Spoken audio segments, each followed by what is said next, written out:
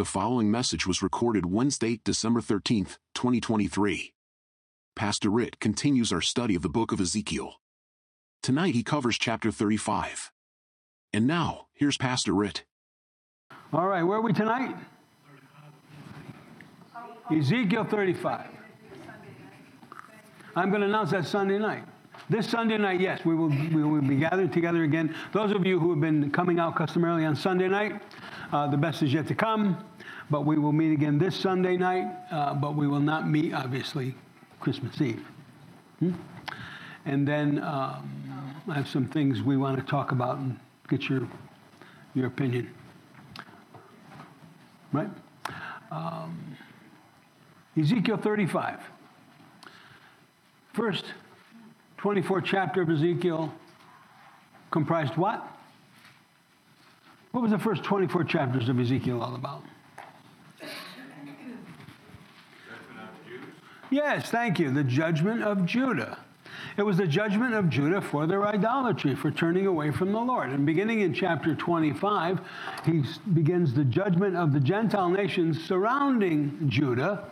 Why is he judging the nations surrounding Judah? What's the reason? No, their attitude and their actions towards Israel.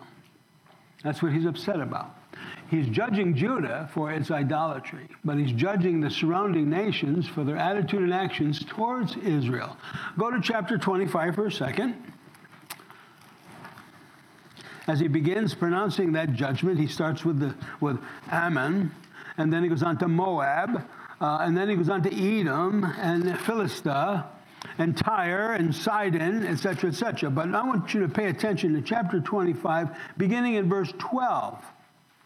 Thus says the Lord God, because of what Edom did against the house of Judah by taking vengeance, and has greatly offended by avenging itself on them. Therefore, thus says the Lord God, I will also stretch out my hand against Edom, cut off man and beast from it, and make it desolate from Teman. That's the capital of Edom. Dedan shall fall by the sword, and I will lay my vengeance on Edom by the hand of my people Israel, that they may do in Edom according to my anger and according to my fury, and they shall know my vengeance, thus says the Lord God. Who were the Edomites? Esau's descendant. Who was Esau? Brother to Jacob. Who was Jacob? Jacob became, dirty, rotten scoundrel, but Jacob became Israel. So now as we get into this prophetic writings with regard to the judgment of Edom, when he mentions Jacob, he's referring to the southern kingdom of Judah. When he mentions Esau, he's referring to Edom. Esau, the descendants of Esau were the Edomites. What was the stronghold of Edom? Petra. How many of you have been to Israel? Many of you been to Israel? Yeah. How many of you have been to Petra? Yeah. Petra's a marvelous, natural geographic wonder, right? But that was a stronghold of the Edomites, very easy to defend, and so they took great pride in the fact that they were. So this is the descendants of Esau, and Jacob is Israel. Now, in verse 35, God goes back to talking about the judgment of Edom. He says Mount Seir. Mount Seir is Edom. Why do you think he's rehearsing the judgment of Edom all over again? Chapter 35 of Ezekiel. Chapter 35 of Ezekiel. Moreover, the word of the Lord came to me, saying, Son of man, set your face against Mount Seir, that's Edom, and prophesy against it. And say to it, thus says the Lord God, behold, O Mount Seir, I am against you. I will stretch out my hand against you, and make you the most desolate. I will lay your cities waste, and you shall be desolate. Then you shall know that I am the Lord. There's a series of judgments he pronounces, and he ends each of them with, and then you shall know that I am the Lord. God reveals himself through judgment. God reveals himself through his wrath. Now, Edom really represents, he's going back and he's going to discuss the judgment of Edom, but he's going to go out way beyond that. Edom really represents the Gentile nations that have caused problems for Israel, either in their attitude or their actions. And we see that the nations of the world are gathering together against Jerusalem and against Israel, aren't they? There's a warning today, this week. The warning was actually yesterday by the president. What did he say?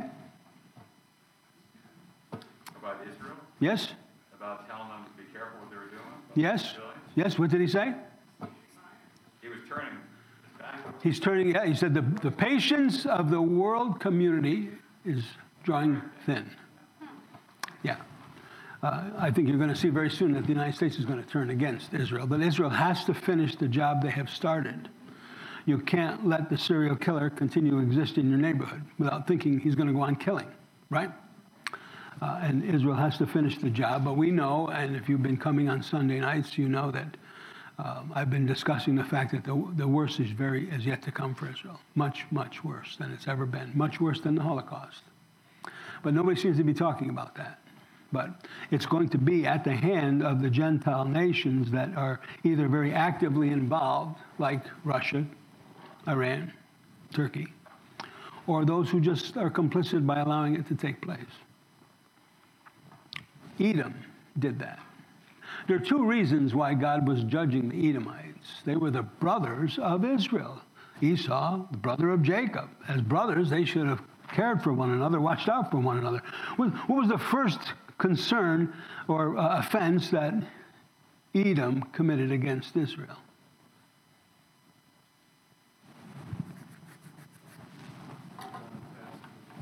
That's correct.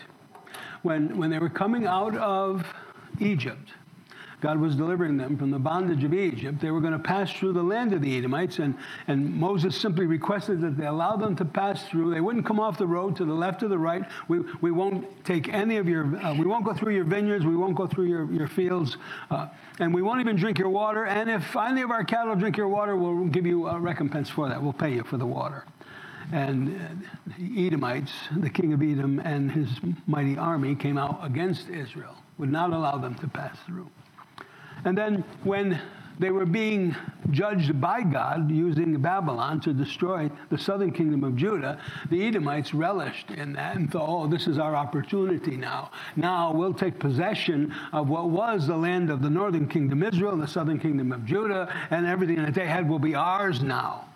And they even helped by not hiding the Jews, but turning them over to their enemies. Can't imagine anybody doing that, can you? What was discovered recently about the United Nations and the United Nations supposed peacekeepers over there in Gaza? What did they do?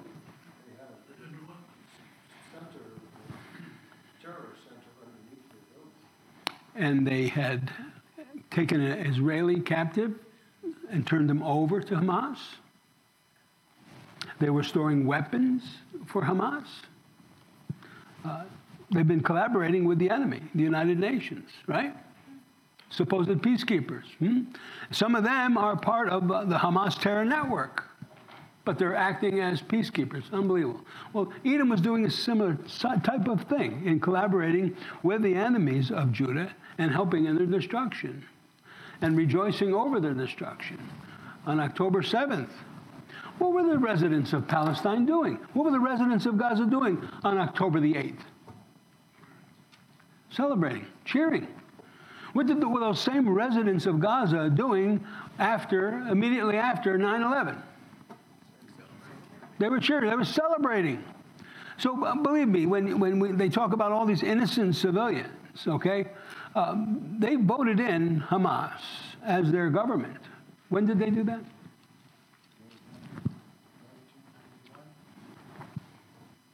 2007. 2005, Ariel Sharon had turned over Gaza. He forced all the Israelis. Gaza was comprised of Palestinians and Jews. There was a Jewish area, several Jewish areas. There were several Palestinian areas. Well, Ariel Sharon uprooted all the Jews out of Gaza. And he just did that unilaterally on his own, and he turned it over to the Palestinians in hope that it would appease them and there'd be some level of peace that they would receive. And it was very painful for the people of Israel. I don't know if you remember that. But they had to extract those Jews by force, carrying them out, destroying their homes. I mean, it was horrible, horrible. And he suffered for that, didn't he? What happened to Ariel Sharon immediately after he did that? He suffered a stroke and never recovered. Yes? How could they have dig all those tunnels? One wants to know how they could have dug all those tunnels. Where did they put all that dirt? Well, that's not too much of an engineering problem, you know. But the fact of the matter is, all right. So 2005, or I give you a little history lesson on Gaza. 2005, they turned it over to the Palestinians. 2007, they had an election, and who did they elect as their government? Hamas. Hamas threw out the PLO. Actually, Hamas began to kill many of the members of the PLO. That was the Palestinian organization that Arafat had controlled for a while. They took over in 2007, and there's never been another election since. Did you know that? Yeah, all these years. Now, all of the money that the international community has given them to rebuild, to build schools and hospitals, et cetera, all of the material, they've used it all to build this vast, intricate tunnel system throughout all of Gaza. Unbelievable. And they've just been preparing for this infiltration to Israel ever since. They are sworn to the death or the genocide of the Jewish people. It's amazing to me how so many in the United States today are collaborating with them. You know, chanting that same motto. What's the chant? Palestinian free from the river to the sea. Palestinian free from the river to the sea. And what are they talking about? A genocide of the Jewish people, right?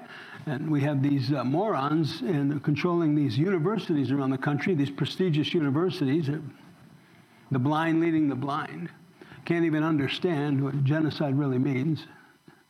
And it's just amazing to me to see the rise in anti-Semitism in our own country now, where Jews have to be very careful in looking overtly Jewish. Very sad. It's also amazing, I don't know if it was 70 or 700 at one of the universities, all the teachers backing the president. Yeah. It's obviously throughout, as you were saying. Yeah, I think it was Harvard University, 500 faculty. A street preacher got shot in the head in Arizona a couple weeks ago, too. Yes, he did. Yeah. Mm-hmm. Yeah. Yeah. Yeah. Young lady, Jewish lady walking to synagogue got attacked and beaten. It's unbelievable. I would have never imagined that this would happen here in our country, but to see how many people are in support of these people and their anti-Semitic actions. It's demonic, no doubt. But chapter 35, okay, we have this judgment of Edom. He goes on to say, verse 5, because you have had an ancient hatred. Goes all the way back to the two brothers, doesn't it? Some feuds really go back. You know, some families have problems within their family that stem for generations, that go back decades, and nobody seems to know what the original beef was, but they're just not talking to others. Isn't that terrible? How good and how pleasant it is when what?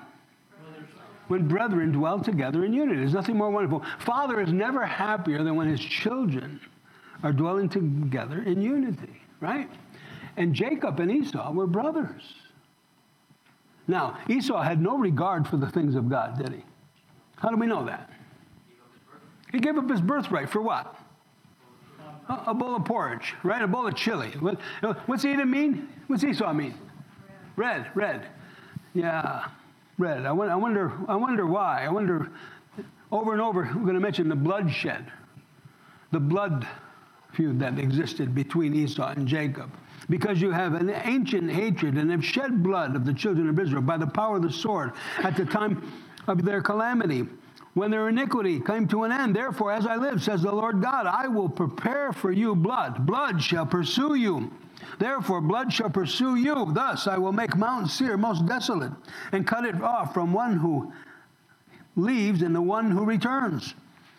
I will fill its mountains with the slain on your hills and on your valleys and in your ravines. Those who are slain by the sword shall fall. I will make you perpetually desolate, and your cities shall be uninhabited. Then you shall know that I am the Lord. Another section that he completes, indicating that through this judgment, you're going to know that I'm in control. I'm sovereign. I am the Lord. Verse 10, because you have said, these two nations, these two countries shall be mine. What two countries? The northern kingdom of Israel, the southern kingdom of Judah. That's what they're talking about. They will be mine, these two countries, and we will possess them. although the Lord was there. Therefore, as I live, says the Lord God, I will do according to your anger and according to the envy which you showed in your hatred against them. And I will make myself known among them when I judge you. Then you shall know that I am the Lord.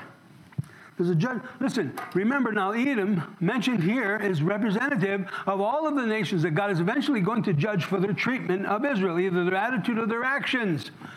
In the Old Testament and the New Testament, the reason for Gentile judgment that's coming very soon upon the world is because they have divided my land and you've dispersed my people. Anybody read the article from the 99-year-old Jewish World War II veteran who is a journalist in Israel and said because of the anti-Semitism that is spreading throughout the world, it's time for all the Jews to come home to Israel? Very good article, if you saw it. Anybody see that article? No? I'll resurrect it and send it out. He's quite a character, 99 years old. The vitality he has and the wit, unbelievable. But anyway, then you should know that I am the Lord. Verse 12, I have heard all your blasphemies which you have spoken against the mountains of Israel, saying, they are desolate, they are given to us to consume. Thus with your mouth you have boasted against me, multiplied your words against me. I have heard them. So when you come against Israel, or you come against the church, who are you coming against? God. God.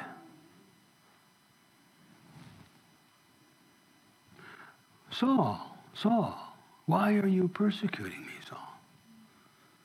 Now, Saul is interesting. He didn't ask the question, in what way and how am I persecuting you, Lord?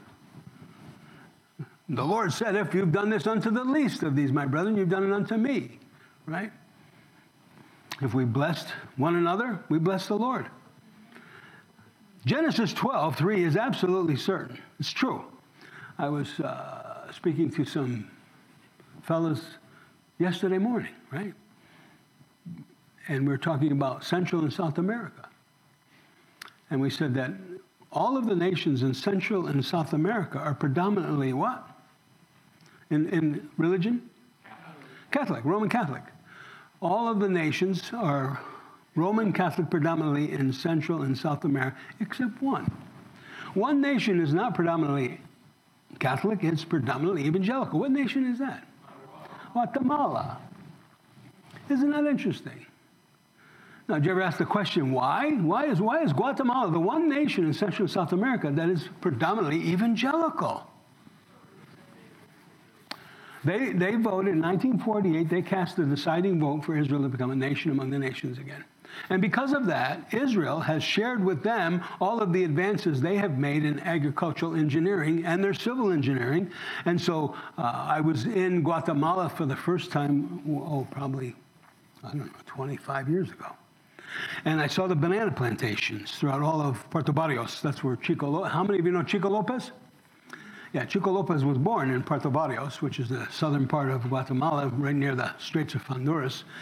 He never even wore a pair of shoes till he was smuggled into America so many years ago. But nonetheless, I said, that's very interesting. I said, the way you're growing those bananas and the bags and all of that, that's exactly what I saw in Israel. And the fellow who was with us, he said, well, that's no surprise. They taught us how to do this. And then we saw this construction taking place all over the area, particularly from Guatemala City, the capital, all the way down to the Puerto Barrios. They're building a road, constructing a road. And he said, it's the Israelis that are helping us build this road as well. And as we were traveling throughout Guatemala, I've been there several times, it's amazing how many Jews are there, how many Israelis are there in Guatemala helping them. What does Genesis 12:3 say?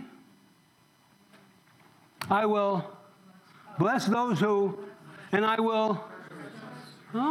So it works both ways, doesn't it? Yeah.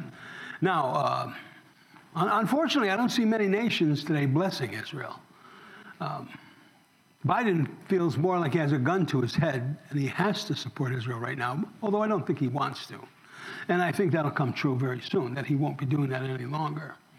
And we do know from the prophetic word that the worst is yet to come. I think they're going to win this particular conflict, but there's a conflict where they're going to be decimated.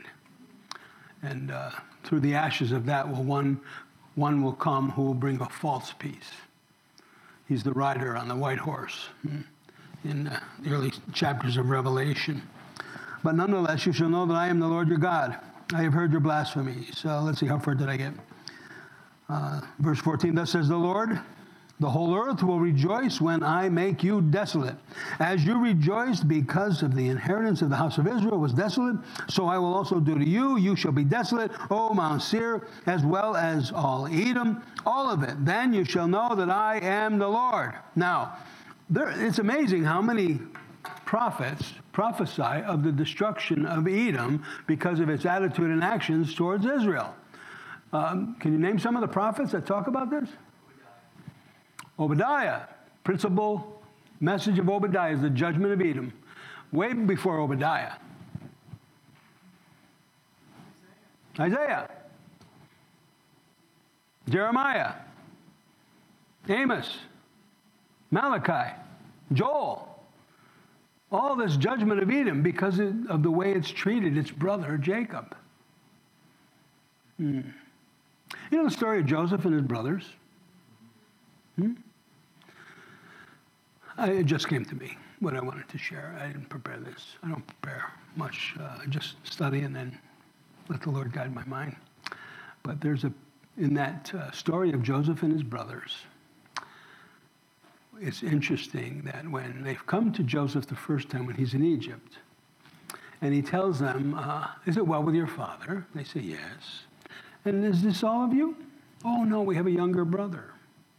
Who's the younger brother? Benjamin. But he's with our father. Do you remember what Joseph says to them when he lets them leave that first time? What? That's right. If you don't bring your brother back, you will not see my face again. Now, in the story, who does Joseph represent? Jesus, God, right. And so we have a responsibility to make sure that we're righteous in our actions towards our brothers, one another. And that was God's concern here with Edom. That's why you see this judgment of Edom in so many of the prophetic books. As I said, Isaiah, Jeremiah, Lamentations, Ezekiel, Joel, Amos, Obadiah, Malachi. But for the sake of our conversation tonight, let's just take a look at what Obadiah has to say. It's the shortest book in the Old Testament. Let's go there. We can cover it tonight. And I'll give you a few minutes to get there. And you can even cheat and go to the front of your Bible, because most people have a hard time finding Obadiah. Yeah. What does Obadiah mean? A servant of God or worshiper of God, either one. Yeah, you can most interpret it worshiper of Yahweh. Worshiper of Yahweh. Is that what you are, Leonardo? Leonardo, are you a worshiper of Yahweh? Are you a worshiper of God, a servant of God? What does it mean to worship? Sing songs? No. Far more than just singing songs, isn't it? What does it mean to worship? Is it the preaching of the word? No, it's far more than the preaching. Some will say worship is just the singing of the songs as we gather together to praise him. Some will say, no, it's the preaching of the word. That's the worship of God. What's the real worship of God, the true worship of God? Obedience. Living your life in obedience to his word, being his servant. That's worship, right? And so Obadiah was a worshiper of Yahweh, living in obedience to God's word. Everybody there? Everybody find it? Obadiah? Now, which Obadiah is this? There's 12 men in the Bible named Obadiah. Which Obadiah is this one? I'm sorry? Number 8. Number 8. There's 12 men in the scriptures named Obadiah. Which one is this? We don't know. For certain, we don't know. We can't be certain. But as I said, it's the shortest of all of the books in the Old Testament. I'm sorry? This Obadiah is a prophet. The other 11 is me. There you go. Yeah, this Obadiah is a prophet. 21 verses. He's a minor prophet. What's the difference between a minor and a major prophet? I didn't ask you. I'm pointing my finger here. What's the difference between a major and a minor prophet? Do you know? A minor is something that's not that important. No. You know, we would think that because, if you're playing baseball and you're in the minor leagues, but you're not in the major leagues, well, you're not so good, right? You're not as good. But listen to me now. The only difference between a major prophet and a minor prophet is the amount of writing. How many chapters, how many verses, the extent of their writing. But some of those minor prophets, their messages are very important, right? This one applying to Edom, but more appropriately applying to the nations of the world that would come against Israel. The judgment of the nations of the Gentile nations of the world that's coming very soon is because of their attitude and their actions towards Israel.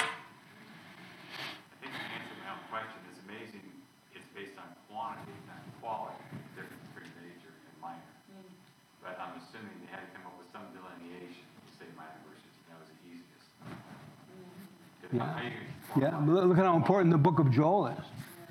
Zechariah. Wow, Zechariah. Those 3 chapters that we went through on the Sunday nights immediately after the October 7th attack. How meaningful are they today? Today, those chapters, right? Minor prophet. But anyway, we're in Obadiah.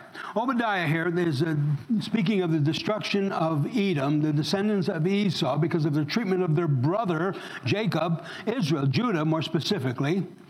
And in the first 9 verses, it's speaking of the destruction that will come.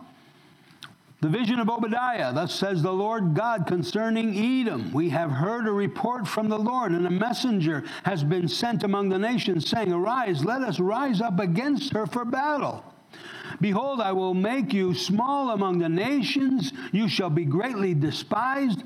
The pride of your heart has deceived you. You will dwell in the clefts of the rock, whose habitation is high. You who say in your heart, who will bring me down to the ground? Though you ascend as high as the eagle, and though you set your nest among the stars, from there I will bring you down, says the Lord God. What's the problem here? What are they being judged for? Pride. What does Proverbs 16 say? 16, 18? Pride cometh before, and a haughty spirit before. Pride cometh before destruction, a haughty spirit before the fall. Is there any place for pride in the Christian's life? No. Where's our boast? Surely not in us, not in anything we've done. Our boast is in the Lord, right? So what are they taking pride in right now? What is he coming against them for? They're so prideful. What do they think of themselves? They're above everybody up. They're beyond destruction. They're invincible. Now, remember that the capital was Teman, but they had that fortress in Petra, and you had to go through that SIG. You know what the SIG was? How many of you seen Indiana Jones and the Raiders of the Lost Ark? Okay. Now, there was this one portion where there was actually filmed at Petra where he goes through this SIG, this crevice in this mountain, and then it breaks out into this area, and you see these buildings cut into the limestone rock, and the first building you come to when you come out of the SIG is the Treasury building, right? But that area that you break open into, it's as large as the area of Manhattan. You know, it's amazing. And there are nomads who live in that area, even to this day. The last time I was there, it was a while ago. But and it was cold. It was in, I think it was February. And there were people living in the caves. And Roberta was with me at that time. And there were all these kids that would follow us.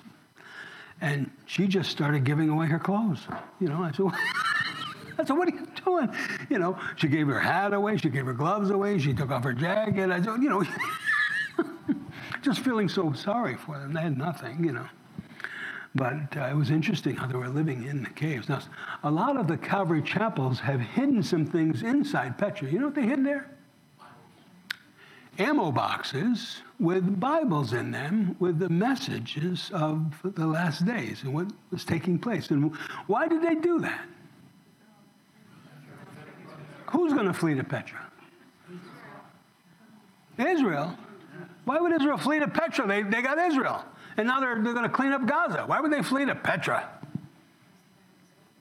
Because the Bible says they will. Because when Gog-Magog invasions takes place, 2/3 of the Jews are going to be killed. Think about this, please. How many Jews in the world today? 15, 16 million? If 2/3 of them were killed, how many is that? 10 million. Far more than the Holocaust. And then the third that remain, they're going to be hunted, they're going to be persecuted, and many of them are going to have to flee to Jordan to the rock city of Petra. And they'll be preserved there for a time, times, and half a time. How long is that? 3.5 years. All of this is predicted. It's fascinating. But listen to me. That particular area of time or dispensation of time called the day of the Lord is about to take place. We're seeing the beginnings of a time that the Bible speaks more of than any other. This is fascinating. What's happening? The attitude of Turkey, Erdogan, their leader, right? Russia now, Iran. Now, how many attacks on the United States installations since October 17th? Over 80 or something. How many? Over 80. How many 80? 87 attacks since today. Since today. 87 attacks on American installations. And who's attacking us? Iran. And what are we doing about it? Nothing. We got a couple of empty warehouses, I think. All this administration displays is weakness. Isn't that true? Do you know the saying, weak men produce difficult times? Weak men. Look at what weak men have done in our society. The fatherlessness in our nation. What has it done? Weak men. Be thankful you got a strong father. Right? Absolutely. Weak men produce difficult times. Difficult times produce strong men. You have to pull yourself up by your bootstraps and ask God to help you. Right? And strong men produce good times. Isn't that what Trump did? Was he a strong man? Did he not? What conflict did we have during the Trump administration? Why? Strong. Everybody, our enemies feared us. Our allies respected us. That's not the case anymore. So we had a strong man who produced good times. And the good times produce weak men. And so the cycle goes, you see. Who was the one in England who helped them win? Such a strong leader helped them win World War II? And what did they do after the war? Threw him out of office. And then what happened? They got a weak leader, and it produced it's insane how we do that, isn't it? Absolutely insane. You know, what America needs is more strong men, more than ever before. But I don't know if that's going to happen. We don't produce them any longer. So it was their pride, right? Their pride in their ability to defend themselves, to protect themselves. And then as a commerce center in that part of the world through their trading, and they had a lot of allies that would come alongside them because they were so economically powerful, so rich, right? They took great pride in their wealth, in their treasures, and their ability to be the number one trader or the leader of commerce throughout the world. Can you see any similarities to today?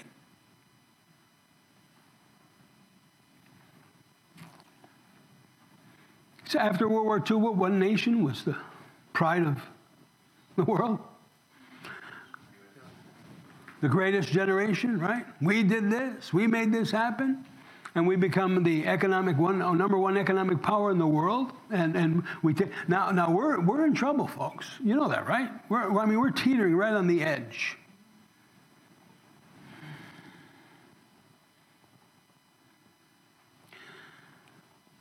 Most Americans who had a good financial strategy would say that Social Security, you're not supposed to depend upon that for your retirement, are you? No. So along with Social Security, you wanted to have a couple of other things. What were they? Savings? Lots of peanut butter.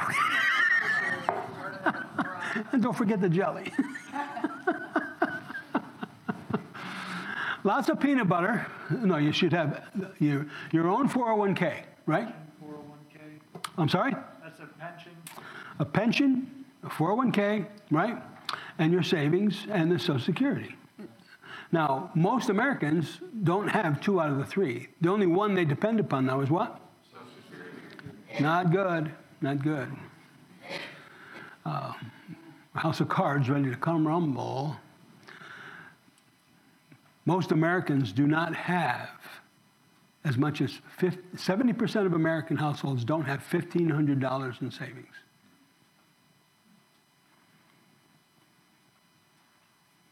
Is $1,500 in savings a lot of money? No. 70% of American households do not have $1,500 in savings. And they don't have a 401k or a pension. That's a recipe for disaster in the future. Wasn't that one of the main things that brought Rome down, was giving all the money out of the treasury to keep everybody happy? Yeah, What are we doing now? yeah. College tuition. College tuition, we're going to pay off all their debt. You know. We're going to indoctrinate them for free. So now he's going to judge God is going to judge them for their pride in their wealth, trusting in their wealth.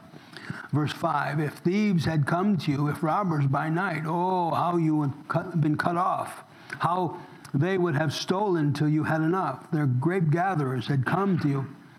Would they not have left some gleanings? Oh, how Esau shall be searched out, how his hidden treasures shall be sought after. All the men of your confederacy shall force you to the border. Now, this other area in which they were taking great pride is in their alliances. You know, our international partners. You hear the Secretary of State say that so often, right? When you start to question him about things that the Biden administration is doing, and then he always cloaks it with our international partners. What do our allies think of us today? And so many of our allies are scheming against us now. The only reason why we had friends is because we were rich. And we were making them rich, okay? We were enriching them by having these alliances that we had, these trading partners, okay? But now that we are in trouble financially, and now that you have, what's the organization that's contrary to the G7? BRICS? Who's BRICS? Russia, China, India, South America, South Africa, Brazil. And who else joined BRICS recently? Several nations joined BRICS. BRICS is to counter the G7. BRICS is to come against the wealth and the economic power of the West, right? And they're going to be doing that very soon by, what was the one currency you had to use in order to purchase energy? Dollars. Petrodollars, gas, oil, whatever it was, you had to do it in dollars. Every nation had to have a reserve of dollars in order to buy their energy that they needed. Well, that's not the case anymore. And what's going to happen to those dollars that all these nations have stored up in reserves? And what's going to happen when they dump them on the market?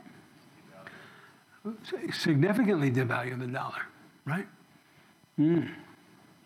Store of peanut butter be worth more than $1, you know? $20 worth of peanut butter today, right? Sell it on the black market for $100 later. I heard the other day that honey lasts for years and years, right? Oh, honey's going to last a long time. Yeah, there's another store. Huh? No, I said honey's going to last a long time. She's a very healthy girl. All right, so he's saying here that they're going to be devastated, their economy is going to be devastated, and they can't trust in their alliances any longer. Remember that Judah, one of the reasons why God judged Judah is because they were trusting in their alliance with Egypt to come against the Babylonians. But did Egypt support them? No, they turned their back on them. They backstabbed them. We have a lot of so-called allies in the world today that it's very obvious that they're going to turn tail and run. That's when we stop paying. Yeah. Yeah, especially when the bank account runs out, you know. Yeah. Right. You know, the prodigal son. What happened when his money ran out? So did his fair weather friends. They were all gone. And that's what these are. Yes, you'll be searched out. Verse 7, all of the men of your confederacy shall force you to the border. The men at peace with you shall deceive you and prevail against you. Those who eat your bread shall lay a trap for you. No one shall be aware of it. Your wise men won't even realize, won't even be able to discern. You're feeding your enemies, and eventually they're going to turn on you. The Nabateans came into Edom. They were in alliance with the Edomites, but when they came in to feast among them, then they turned upon them. What nation have we traded with, become an alliance with, and we're feeding our enemy? China. Who did that? Nixon. Richard Nixon. Who was behind all of that? It wasn't Nixon. It was the guy that just recently died. Kissinger. Henry Kissinger. He's a globalist. You know, he was an enemy of nationalism enemy of the United States in our sovereignty. He was a globalist. But nonetheless, we've created the power that China is today. We've created that. We did that. Isn't that amazing? That's precisely what God is saying the Edomites are doing with their enemies, their alliances. Their alliances will eventually become their enemies. Beginning in verse 8, he's talking about the people that they're trusting in, their wise men, their army, their entrepreneurs, their craftsmen, all be destroyed and slaughtered. Verse 8, Will I not, in that day, says the Lord, even destroy the wise men from Edom and the understanding from the mountains of Esau? Then your mighty men, O Teman, shall be dismayed to the end that everyone from the mountains of Esau may be cut off by slaughter. I'm going to destroy them all. But where's the wisdom of our wise men today?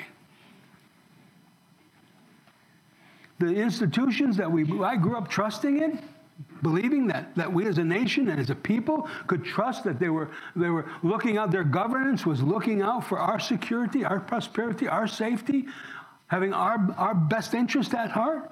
Boy, that's not true anymore, is it? No. The corruption is on both sides of the aisle, and it is pervasive, isn't it? It's unbelievable. The corruption that exists in our country today, the lack of true justice. Verse 10, now he talks about how they just stood by indifference to the suffering of Judah. And a friend of mine has traveled to Ukraine a couple of times now, and he's developed a relationship with a church in the Ukraine and the pastor there who's trying to help a lot of the refugees from the war that's taking place. And he emailed me a email that he got just this past week from that pastor. It was very, very hard to read it, very sad. And most of the world, and I confess I haven't paid a lot of attention to the suffering that the Ukrainians are going through right now. But he was just pouring out his heart, how grieved he is, how much pain he's in emotionally over what's taking place, how the nation is ravaged. The young men that are in the hospitals and there's no medicine for them. I mean, there are more amputees from this Ukrainian war since it's been going on than the 20 years of the Afghan conflict, the conflict that we have suffered in the Middle East. We talk about a lot of the walking wounded that we have. There are more amputees as a result of that war than any of the 20 years in which we were fighting ISIS or Al-Qaeda. It's amazing. And the care that they get is primitive in comparison to the care that our warriors had received. But nonetheless, he was saying that they felt so fortunate that they still have electricity. And so fortunate they still have some food, but nothing else. And trying to reach these people who have been so affected by this war that we've caused. Russia didn't cause this war. The United States caused this war. If you know the truth, this corrupt government. And we'll pay a price for that. God will judge us for that. But the suffering that's going on there and all the blood that's been shed there, that's on our hands, the United States. We forced that war. And now, if you've been following the news, Zelensky came here this week, right? Met with the president, met with the leader of the House, met with some of the leaders in the Congress. And now, if you know the truth, Zelensky's going to go back and do what?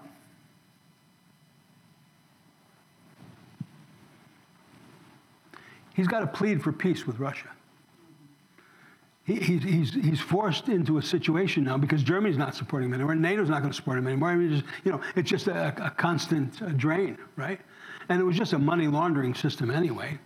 I mean, you got to wonder why so many of the weapons we gave Ukraine ended up in the Middle East. How did that happen? And why is it that all this humanitarian aid that the world is screaming should be given to the Gazans, right? Well, what about the leaders of Gaza who are billionaires, multi-billionaires? Why aren't we taking some of their funds and using that to support their own people, right? Interesting. But you're going to see very soon, over the next few weeks, you're going to see that there's going to come a peace negotiation, a diplomacy between Ukraine and Russia. In all probability, Zelensky's going to be taken out of the way because he can't be the man to do that. But they're going to put somebody else in power. And I'm surprised he's lasted this long. I'm surprised he hasn't been assassinated. But they'll put somebody else in power who's going to negotiate a peace with Putin, who's going to guarantee the neutrality of Ukraine and give that whole eastern portion of Ukraine, which was Russian territory, back to Russia. And so all of this loss of blood and treasure, for what? Just like the 20 years in Afghanistan, for what? And we left billions of dollars of equipment there behind. You know, when there was going to be that plan to leave Afghanistan under the Trump administration, what was his plan with regard to all of our military equipment that was there? He said, I don't even want to leave a paperclip. That's what he said. We won't even leave a paperclip behind. What did the Biden administration do? They left jets. I mean, billions of dollars of equipment behind for them to use against us. Isn't it amazing? Where's the wise men?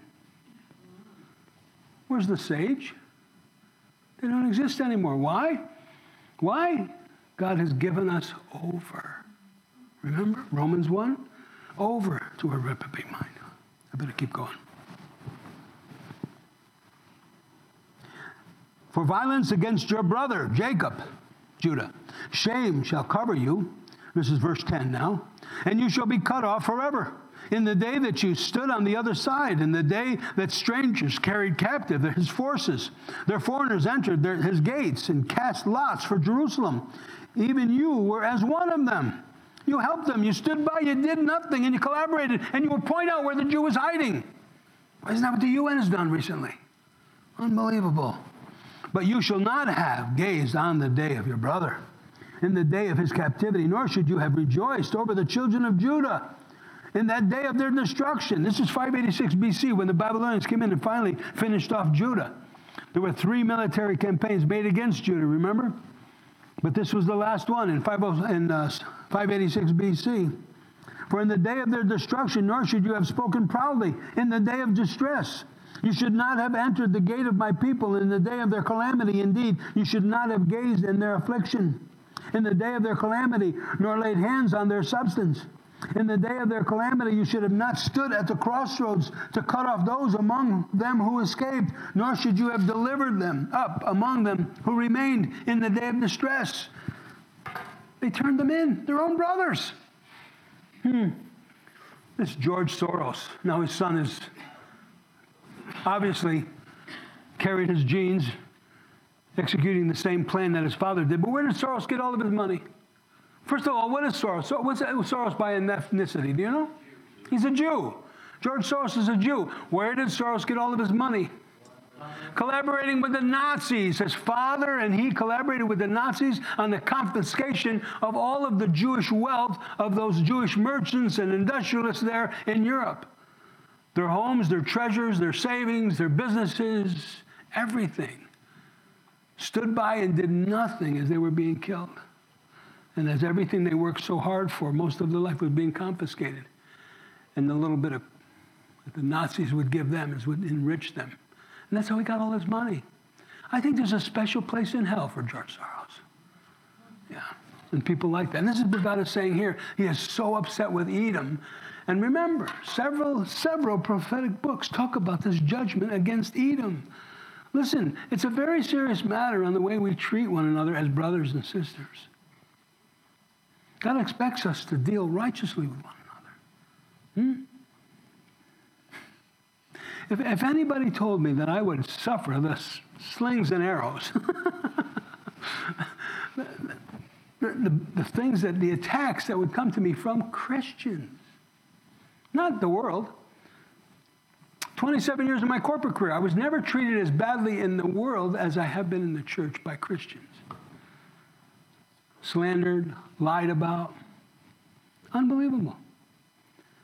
And how does God feel about that? The way we treat one another. We're family. You know, nothing could upset a parent more than when their children fight, when their children don't get along, when their children don't love one another. And this is what God is saying to Edom. Your brother Jacob, how could you stand by and watch his suffering and not try to help, not do something? Now he's going to go way out into the future, into our yet future, to the true day of the Lord, the millennial reign.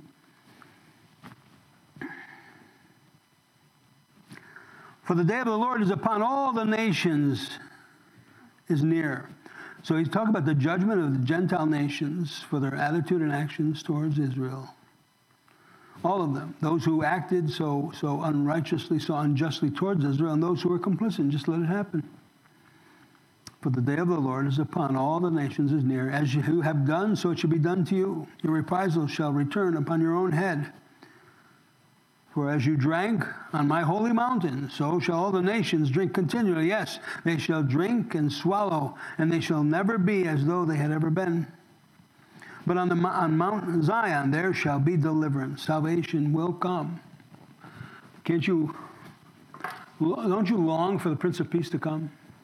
You know, we celebrate this time of year, and we remember what the angels had shared to the shepherds. Peace on earth, goodwill towards men. Now we know what that means contextually, but the peace won't come until Shar Shalom comes, the Prince of Peace. He said one of the signs of the last days will be wars and rumors of wars. When have we not warred? When has there not been war? When has there not been hatred, bloodshed? When have we not killed our children? Oh, Lord, come quickly. Because when he comes, there will be a peace. And that's what he's talking about now. That the nations, the Gentile nations of the world, are going to be judged for the rejection of him and the treatment of God's people, the Jew and the church, the body of Christ.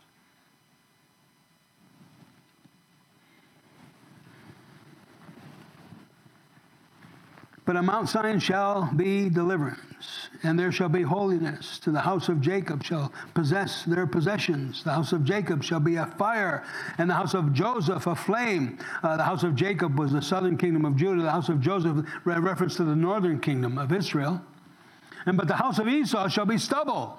They'll be burned up.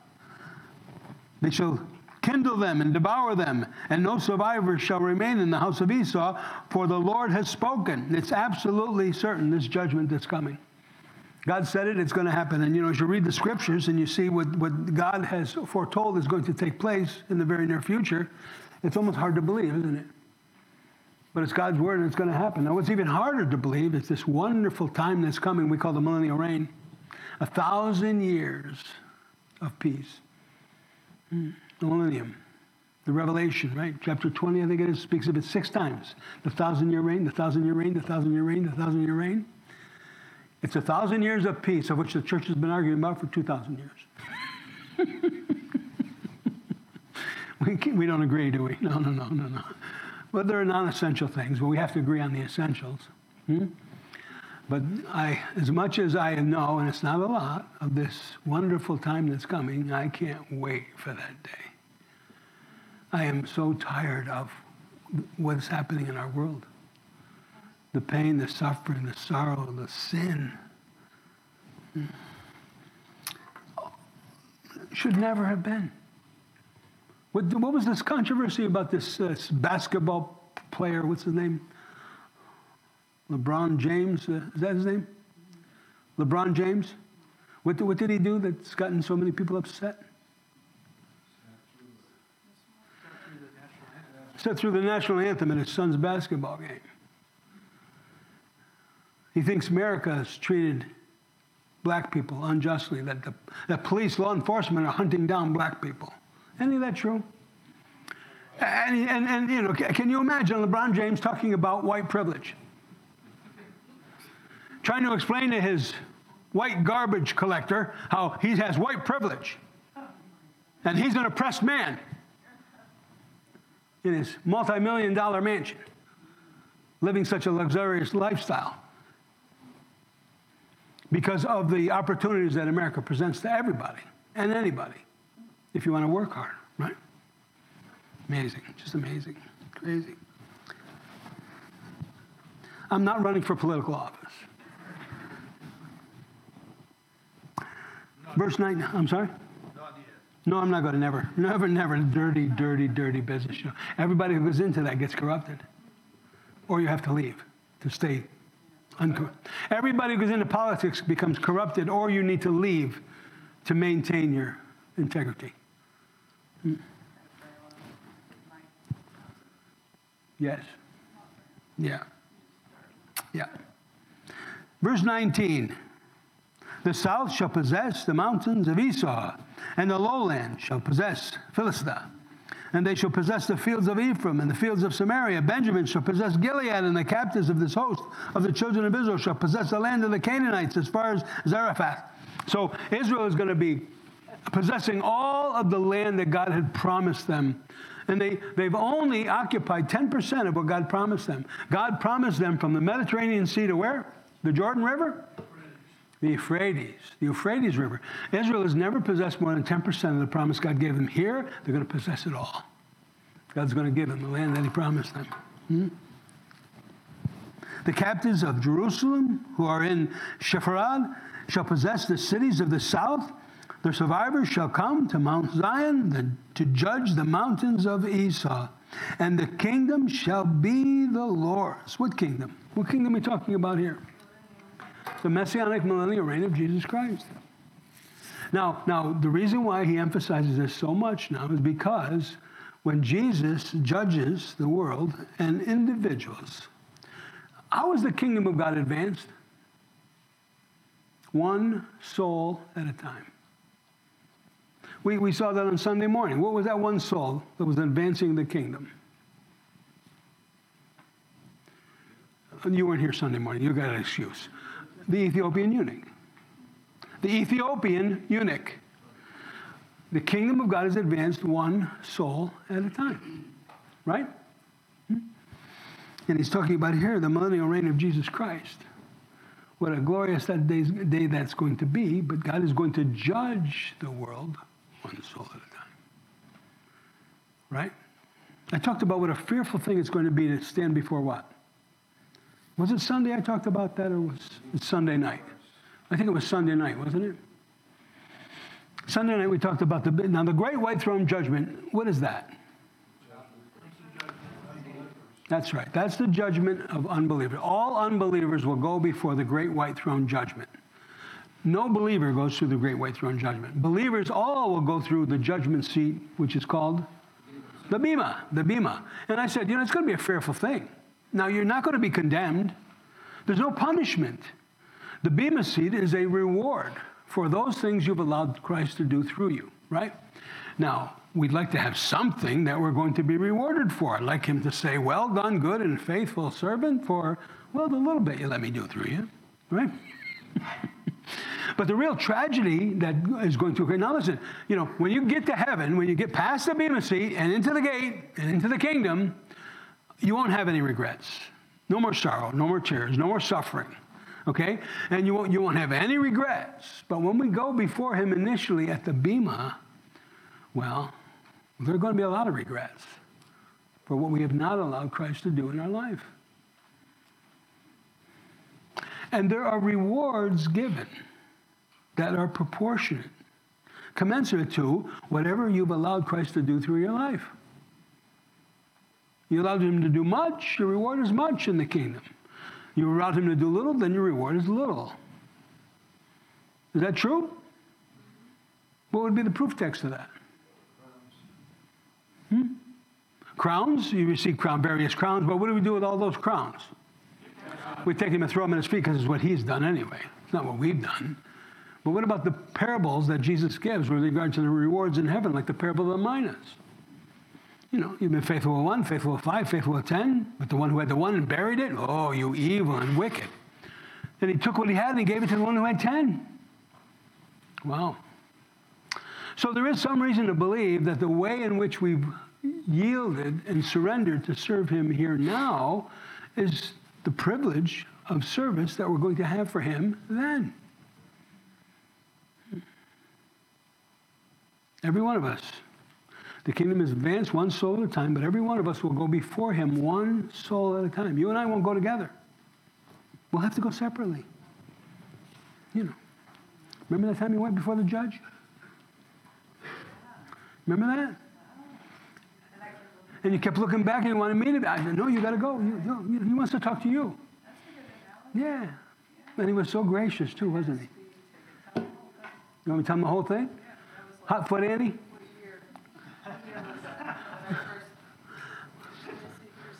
Yeah, you're a good driver. You're not known to be a speeder, but I was. It's the man. It's the man you married. But yeah, I Had to go before the judge. yeah, I would speak for myself, and I was like, you made me do it. No. But I was so nervous, I've never done that, and I was like, oh, no. Yeah, so we're not gonna, okay, that's good. Right? But we're all going to, yes, it's a fearful thing. When you really think about standing before the Bema with you and Jesus alone, and Jesus, it's your whole life that he's going to reveal to you. The good, the bad, the ugly, right? Oh, wow. And so we want to have a little something that we've allowed him to do through us in this life. That's what living the Christian life is allowing Christ to live his life through you. And my prayer, and it's been that, Lord, let my last years be my best years in my service to you, Lord. There's so many things that distract us, aren't there? What are some of the things that distract you from really reaching your full potential and all that God wants to do in your life? Housework. Oh, man. Home ownership. The work never ends. Goodness. You know? We think it's so wonderful to own a house, right? You're a slave to it. Laundry. We should just throw away our clothes, buy new ones. What are some of the other distractions? TV. What? Taking care of grandkids, unsaved family. That can be such a distraction from what God wants to do in your life. How many people are crippled or paralyzed because of their unsaved family? Kids, grandkids, whatever. You know, and that's all you're consumed with. You can't even think about being used of God to touch anybody else's life. You're so consumed with your expectation of, and I understand your heart for them. I understand that. I do. But you need to not be paralyzed by that. Can't be held hostage by that. You need to go on in what the Lord has for you. What must it have been like for Aaron when here his sons, Nadab and Abihu, are anointed to become priests unto the Lord? What joy he and his wife must have had to know that God had chosen his sons to be priests unto the Lord, to represent the Lord to the people and the people to the Lord. And then what happened shortly after that? They offered strange fire to God, and we can debate about what that strange fire was, but then he killed them both on the spot. And then what did he tell Aaron? Don't mourn. Don't mourn for these boys. Stop it. Serve me. Boy, I'll tell you, so many people are just paralyzed by their mourning for their unsaved family, whether it's your spouse, your kids, your grandkids, and whoever. Stop it.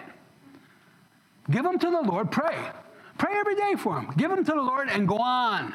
Serve the Lord. Is that not good advice? Yeah, that's a big distraction too, isn't it? Yeah. You wanted to say something? TV is bad. Oh, TV's a terrible destruction, except football. Huh?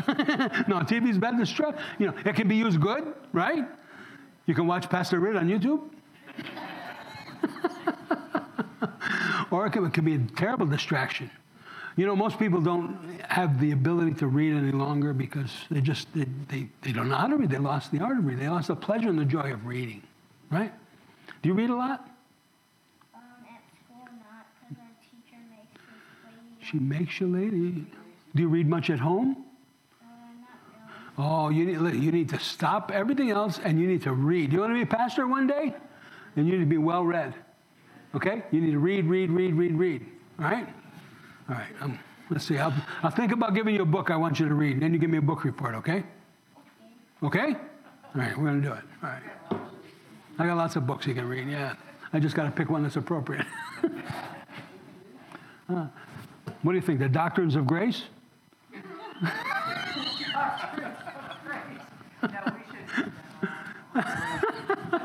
Revelation. That's what, he was studying Revelation not too long ago, right? Yeah. Let's get on to something good. Well, that is good at the very end, right? Yeah. Any questions, comments, anything you want to share? This is just a living room chat. The internet is a time waster. Oh, time waster. Oh, my. The phone. Yeah, all of that. I'm not, I have no social media footprint at all. I'm not on any of that. It's unbelievable the people that waste their time. And everybody's a celebrity, aren't they? You know. I mean, it's all about me. That's why we're such a man-centered society with a man-centered church, right? We were going through the Revelation this morning, weren't we? The 7 churches. We made it this year, given that We made it. we read through the The year's not over. The year's not over. We're getting there. We're almost there. Yeah, we're up right up to date, aren't we? 2 more weeks, and we're there. I'm going to give you a blue ribbon. I can't believe it. It's a miracle. Miracle.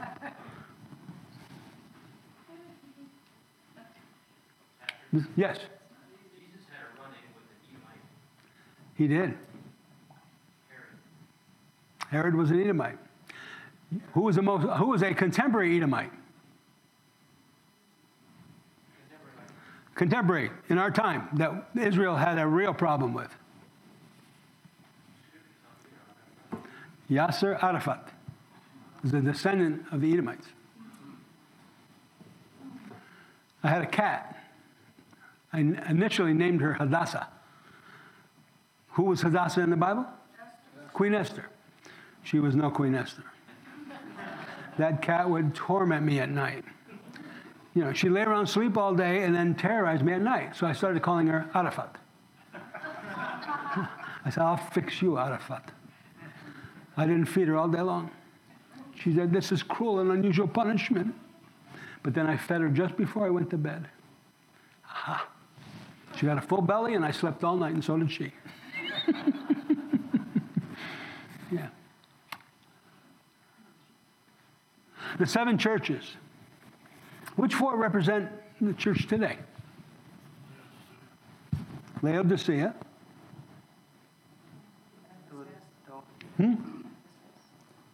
Ephesus. The first 3, we believe, are closed.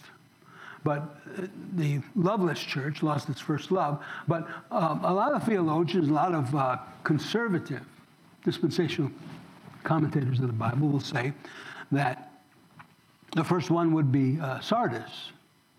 And Sardis represents, Thyatira. What does Thyatira represent? Catholicism, the Catholic Church. Sardis, what does Sardis represent? You know? From that perspective, from an ecclesiastical perspective, dead Protestantism. Thyatira represents Romanism or Catholicism, and it's really interesting to see what the description there really fits. And then Sardis represents dead Protestantism. Okay? But then you have the missionary church, the church that there's no condemnation, there's only a commendation. Who is that?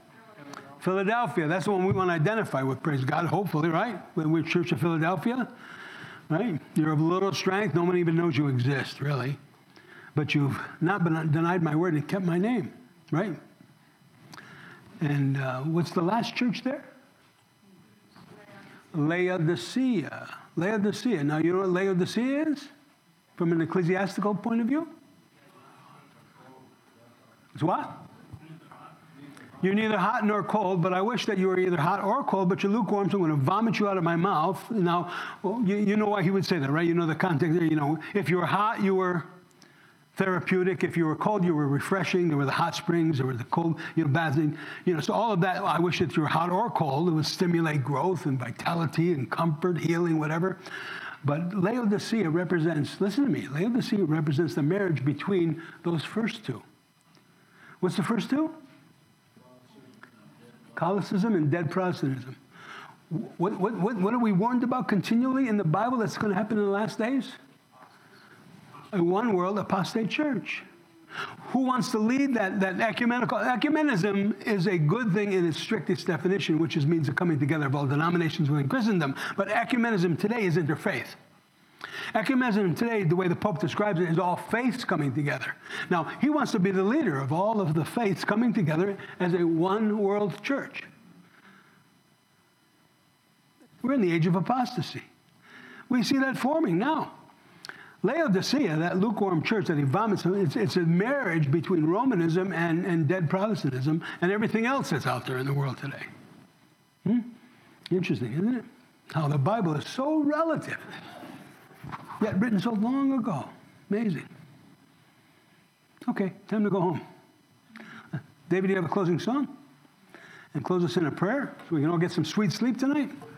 Thank you for listening to this message from Community Chapel of Greenville.